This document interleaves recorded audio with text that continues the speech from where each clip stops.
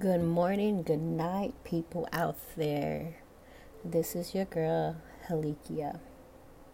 I come to you with another podcast today, a spiritual one, because I am very spiritual in some ways.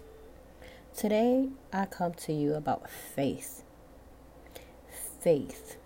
A lot of us do not have faith. Well, where's your faith? Does it lie in God? Or does it lie in the enemy? Well, one thing you should know, that your faith should always be with God and not the enemy.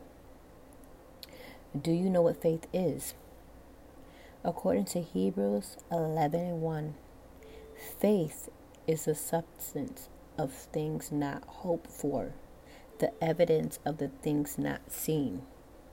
There are several people in the Bible days that show God that they put their faith in Him. Abel was a keeper of his sheep, and he gave God his firstling of his flock and of the fat. God respected him for his offering. Without faith, it is much impossible to please God.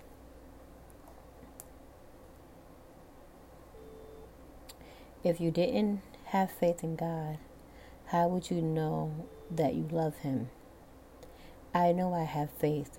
Faith is also one of the many gifts that God has given to us. If we don't have faith, we can't really show God that we love nor care for Him. That's all I have for today. Have a mighty blessed day.